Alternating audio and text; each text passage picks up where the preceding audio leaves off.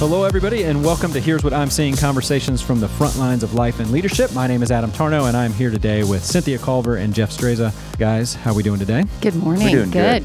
Good. We're here. Okay, so we are recording this here in the beginning of March, and it was about a year ago when the country started to take drastic measures to, do you guys remember what the phrase was, what we were trying to do a year ago? Flatten the curve. Flatten the curve. Yep. That's right. That's what we were doing.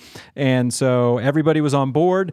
We were all going to do what we could to flatten the curve. Maybe not everybody was on board, but we at least we're all going to say, a few of us were kicking and screaming. That's right. We're going to do what we can to flatten the curve. And so for most of our listeners, for most office-based workers, they were all sent home. It's hard to believe it was a year ago when we started doing that. Everybody's life changed. The office life changed. Work life changed. So now you fast forward about a year, and I'm just going to read you guys 4 headlines that I've read recently. So this one was from the New York Times. Companies put return to work plans in motion. This was on LinkedIn. Wall Street confronts office glut. It was talking about Wall Street and Lower Manhattan and how many those who are leasing office space, how many of them are looking to sublease it because maybe they're not going to come back. So there's all this office space down there. That's what that article was about. Here's one from Harvard Business Review. It said, a CEO's guide to planning a return to the office. And then another one on LinkedIn talked about how Zoom towns are reshaping the nation. And so there are certain towns like Tulsa and Fayetteville, Denver, some of these other fun cities that are noticing, well, if it doesn't matter if I go to the office, then I'm going to work somewhere cool, right? Like somewhere then when I do go out, Cynthia, to walk the dog, it actually looks pretty. It's not a concrete jungle or anything like that. So here's the bottom line, and this is where we're going to go with this conversation here today.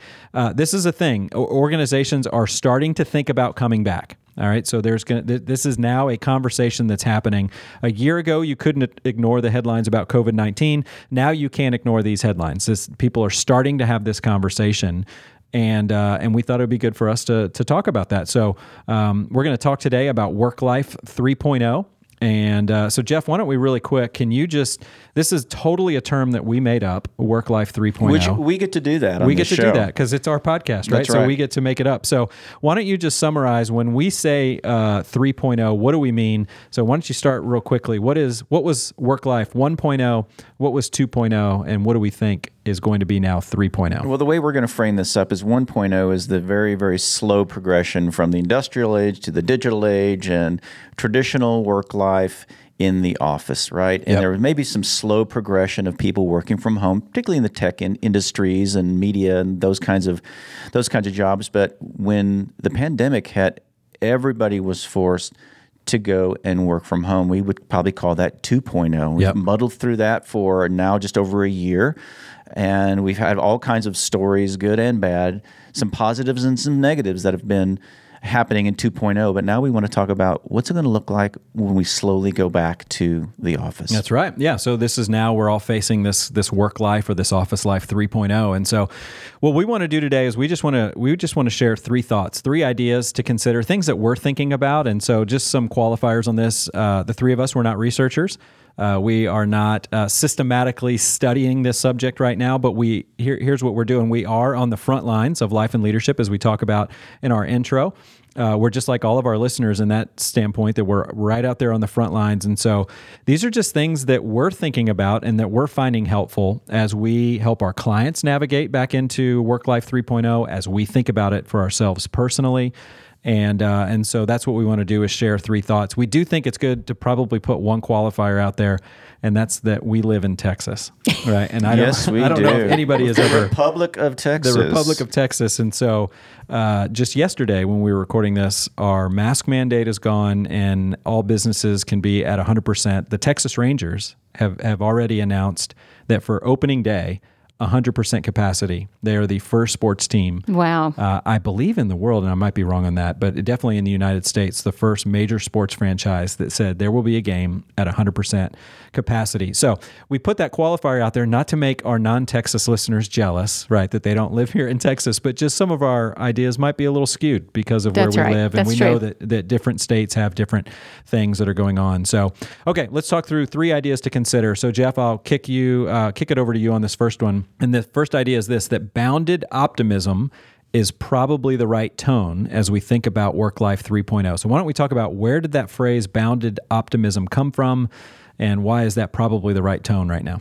This comes from an article I read out of McKinsey, and they had some really good research they pulled together over the course of the calendar year of 2020, and they were talking about, hey, what do we need to be prepared for as we begin to go back to the office? And they framed this term bounded optimism to mean that leaders need to be grounded in reality. Hey, we're not sure about this policy. We're still working on it. We're phasing things in, but also positive. Yeah. They need to help re-energize the workforce. And so this balance of being realistic, but also being positive at the same time. Yeah. It's a good phrase. What was the joke you had made though when you first read bounded optimism? You said it sounded like constrained hopelessness. Constrained hope. I mean, that's not very inspiring, is it? It's like chill out, right? Yeah. It's like when I tell my kids we might go get ice cream or something. It's like, you need some bounded optimism right now because I said might. It doesn't mean that things are going to be okay. Yeah, but we don't know. And so it's not that. So it's recognizing reality that things are hard.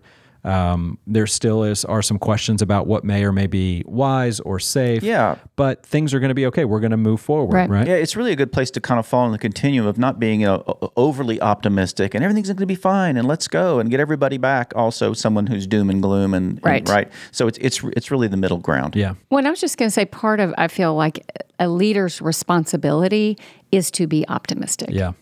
Not on either end of the spectrum, not the doom and gloom and not the overly, cheerleader. But I do think that's part of leadership is you're responsible for setting the tone and the vision of the company. Yep.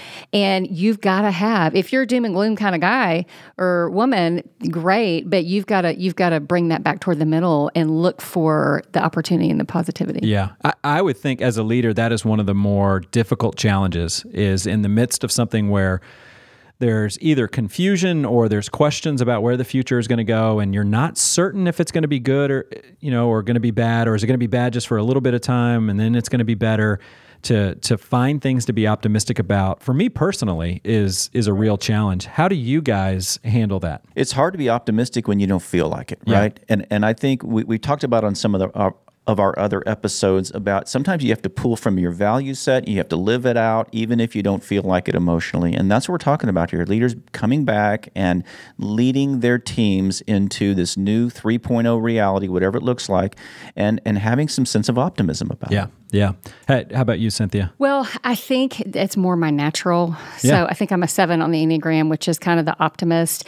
But part of that is rooted in I like things to be happy. I don't really want to watch sad movies right. and horror movies and all that. So I have to make sure that I'm realistic. Like, Yep. hey, that's great that you think things are going to be great, but at the same time, let's bring in the logic and that kind of thing too. Yeah. So Yeah, that's really good. And so, so this bounded optimism as you are coming back or as you are starting to talk about Work Life 3.0, we're finding that to be really helpful. And Jeff, I know you're trying to help your clients really think about what to listen for as people are processing coming back. So why don't you talk about a few of those things? I think one of the key things that leaders need to listen for is exhaustion. Yeah. Zoom fatigue or whatever you want to call it, and look for signs of exhaustion, acknowledge it, and continue to use empathy, great listening skills. Again, you're not a therapist there, but leaders are coaches. Yep. And they're acknowledging the difficulty and the complexity of this transitioning from 2.0 to 3.0, whenever that is in the near future. Yeah, that's exactly right. So that's, the first idea that's been helpful for us as we're thinking about Work Life 3.0 is this bounded optimism that we are grounded in reality. There still is a long road ahead of us. The economy in certain areas and certain sectors may take more time than others to come back. There's still going to be some things that are going to be tense or uncomfortable as we're starting to come back, but there is a bright tomorrow that we're going to go towards as well. And so that tone we're finding to be helpful, and hopefully some other leaders out there will find that helpful. So our second idea is this, and this is one that's really hitting me lately, and I'm going to say it and then I have to qualify it. And I think the second idea is learn to dance. And I don't mean that literally. Like, I'm not taking Zoom dance lessons, ballroom dancing lessons. You mean Zumba? yeah, that's what I thought he was saying. I was like, he's got his terms confused. That was a layup there. I need feedback from our listeners on how bad that dad joke was that right was, there. That was so a dad I like joke. that. No, Zumba. No, we're not doing any of that kind of stuff.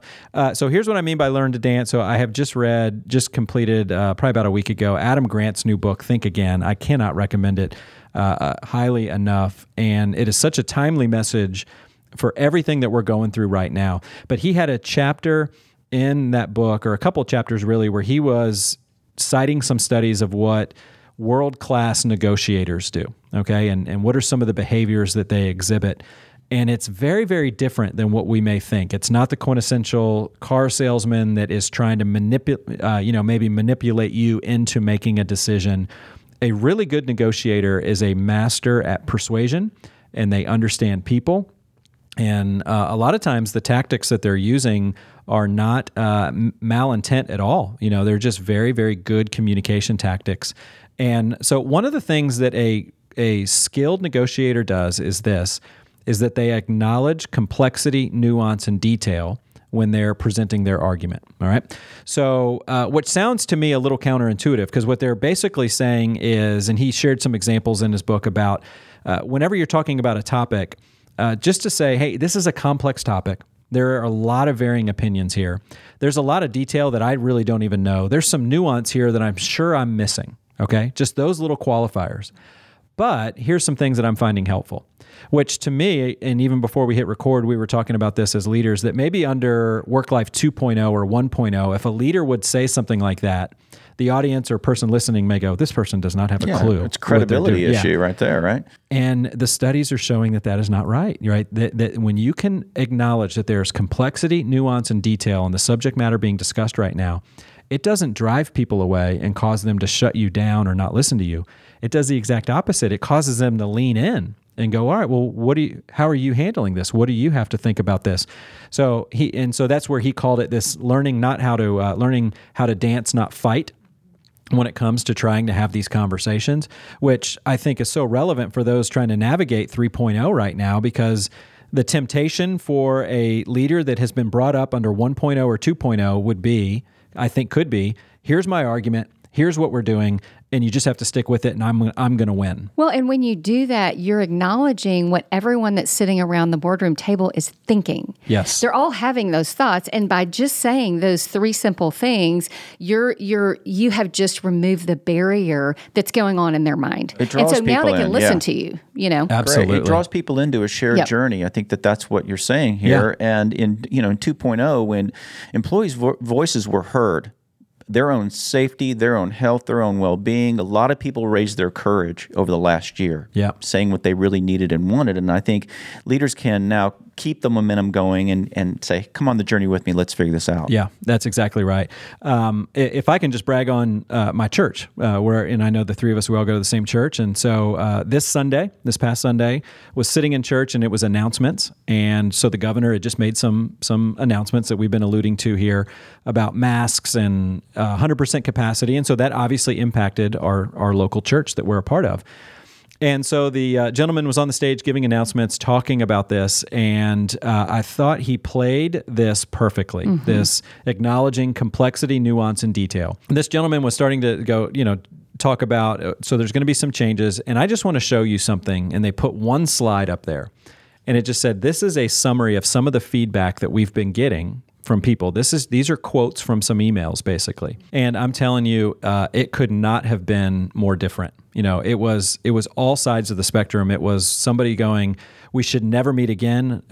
Church at home is better, to I've lost family members. Why would you ever think about gathering again? To people saying, this whole thing is a conspiracy and a complete joke. And I can't believe that we haven't, that we've been requiring people to wear masks. I mean, it was everything. The whole spectrum. The entire spectrum. And, and so he put it up there and we're all looking at it going, oh yeah, that's really hard. Yeah. If you're that leader reading all of those emails and you want to please people, not in a bad way, but you'd like to try to bring about some harmony and you want to make the right decision, it's a lose-lose for many right now. And so just that learning to dance and what they did by just going, this is the feedback we're getting, almost like, what would you do? And they just, it was a church. And so they just said, pray for us. We're trying to make the right decision. And we're trying to weigh all of this. And we just know it's going to be impossible to please everybody. And I was for them when I saw that. Well, and I was just thinking about the response that I had internally was where I could be like, here's my opinion, here's what I want, blah, blah, blah, and be critical. It gave me compassion. Yep. And I thought, whatever decision they make, they're doing the best they can. Yep. And it gave me compassion for them. Yeah, that's a great attitude for all the leaders out there. The school boards and the local government officials and the state level and national level. And I mean, most people really are just trying to do the best they can with really, really difficult circumstances. Well, education administrators have just taken a beating. I mean, imagine being in that role. I can't even imagine that. Yeah. And what you're describing here, Cynthia, is when that leader was saying, hey, these are all the things we've had to deal with. Pray for us, help us think through this. I felt more compassion, because there was some vulnerability there. Yeah. And so what I liked about the way they did that is I thought it was a good example of what Adam Grant's research is pointing to, which is acknowledge the complexity, the nuance, and the detail. And don't go up there with, here's the 5 reasons why we're right. And that usually will get some people to lean in. And maybe they don't agree, but just that venom may go down and they no longer feel like it's a fight. Now it's a conversation. So I'm sure everybody was represented in one of those quotes, and everybody could at least go, well, yeah, that they've heard from me. That's my thought. That's the one I identify with. I identify with that quote right there. So just as leaders, this bounded optimism is going to be helpful as we move into 3.0. Learning how to dance, acknowledging complexity, nuance, detail, that's going to be helpful and has been helpful for us as we're thinking about this. So our third idea is that office-based leaders need to learn the art of the compromise. What great training this is for leaders right now, what this pandemic has done. I think this has been better than any podcast, book, seminar, anything like that. This has just been phenomenal training for leaders. And I think for the work life leader, the office life leader that has been so used to making decisions that are just bottom line or strategic, and most everybody agrees with it, or people that don't have much to say, that was not really a view of reality out there. I mean, sometimes the decisions you make are going to impact people's lives, and you need to learn how to make those hard decisions as well. And you need to learn that you can't get your way all the time, right? It's not just you're the highest paid person in the room, and so you get to decide what everybody's going to do. There is some compromise here to make things move forward and bring people together, and I think that's helpful. Well, and I was going to say some of the things I've seen are people... You're right. It's no longer about revenue, though that is part of the puzzle, of course. It is more about people, and you're making decisions that affect their life and their family. Yes. I mean, not just their life, their family. And that's where a lot of the passion, I think, comes from. And so the leaders that I've seen doing this are really slowing down. And they're not just knee-jerk, hey, we need everyone back in the office. It's, hey, we're going to make this a progression. We're still considering this. We're thinking about what's best for you. We haven't decided yet, but here's kind of an interim thing. And so I feel like they're slowing down. They're listening to their people, and they're factoring those things in. And I said this before we started, but just the idea of compromise for me has really changed over the last couple of years, and realizing that it is when you give up something that you want, and then someone else gives up something they want. And that's a whole different... Yeah. And you learned that from a television show, right? I did, Madam Secretary. Finished that one. But it really struck me, because the whole idea of it was, you give up something you want, they give up for the greater good. And that's not really how we're inherently trained to think. I want to think about the greater good. That is actually what leadership is. Leadership is thinking about the organization. It's thinking about the stockholder. It's thinking that far out, not, hey, what do I want? Yeah. And so if there is a leader right now that is trying to navigate Work Life 3.0 for their organization, and they feel insecure, like, I'm not getting my way, I don't know if I'm doing what's best, I feel like I'm giving up too much, and would cause them to maybe feel like they're being a bit of an imposter, or they're not leading the right way, we want to encourage you, no, you're probably doing it the right way, because these are not just strategic decisions and bottom line decisions. These are life decisions. And in these big life decisions, you're probably not always going to get your way. You're probably not always going to get full harmony where everybody's going to agree with it. That's good for you. That's good for you. That's Learn right. how to lead in the midst of all of this complexity, and understand that compromise at times is the name of the game. Now, you all, through your values, have to determine how far you're willing to go in compromise. So in no way are we just saying, You have to compromise your values, but this is some of the training and where we're all going to get better going through this right now. So those are just 3 thoughts that we hope are helpful. That bounded optimism, that's probably the right tone. That's one we're finding helpful right now. We're finding it helpful to learn how to acknowledge complexity, nuance, detail, just learning how to dance as we're making these decisions. And we're finding it helpful to learn the art of the compromise and understand we're not always going to get our way. And this is a new aspect of leadership that is good for all of us. And so hopefully that'll help some of our other leaders that are navigating this 3.0 right now. So guys, Jeff, any final thoughts before we wrap up? Yeah, I would just encourage leaders to try to get things done in small incremental ways through influence and collaboration and listening. I know we've talked about some of those attributes before in some of these shows, but sometimes under stress, leaders can default to power or title or bottom line or job description. A lot of these kinds of things in the future aren't on your job description. Yeah. Cynthia, do you have any final comments? Yeah, I was thinking back about the optimistic or the optimism piece, and one of the thoughts that came to mind was just the idea of looking, if you're not naturally optimistic, looking for the situation and looking for what's the opportunity here, and that kind of helps you shift and get around the other side of the situation to see it from a different perspective. That's good. I'm really looking forward to Work Life 3.0 personally. I mean, I think on that introvert extrovert spectrum for me personally, I like having some alone time and I like having some flexibility to maybe be able to work somewhere from home or where it's quiet.